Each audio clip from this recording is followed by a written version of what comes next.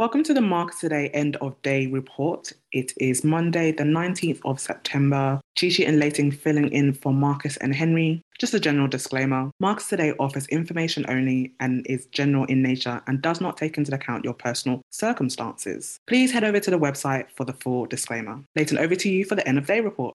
Thanks, Cheech. So the ASX 200 closed down 19 points in the end, or 0.3%. In what was a pretty directionless and narrow session. Investors, I suppose, are a little bit reserved ahead of the big week of central bank action that we've got to come, with most of the focus on the Fed's FOMC meeting, which is on Wednesday or Thursday morning for us. Financials followed the trend of the broader market, with the sector unchanged at the close. The big bank basket was at $169.47, with CBA rising 0.5%, but NAB falling around 0.9%, and ANZ and Westpac both remained unchanged. Macquarie Group managed to find a little bit of a gain, up 0.2%, shaking off a bit of a slow start too. They were negative for most of the morning. Materials also failed to get out of the blocks today. BHP was down around 0.6%. Fortescue Metals was down 1%, giving up early leads and fading into the close. But the sector was held up by gold and lithium stocks. Pilbara Minerals was up 3.5%. Mineral Resources was up 2.4%. In the gold stocks, Newcrest Mining was up 1.7%, and Northern Star Resources was up 2.8%. Nice to see the gold stocks having a bit of a win today. REITs also managed to find some gains today. Goodman Group was up 0.4%, and Unibail Rodamco was up 4.3%. Utilities and energy stocks fell pretty hard today. Woodside was off 1%, Santos was down 0.9%, and Origin was down 0.9%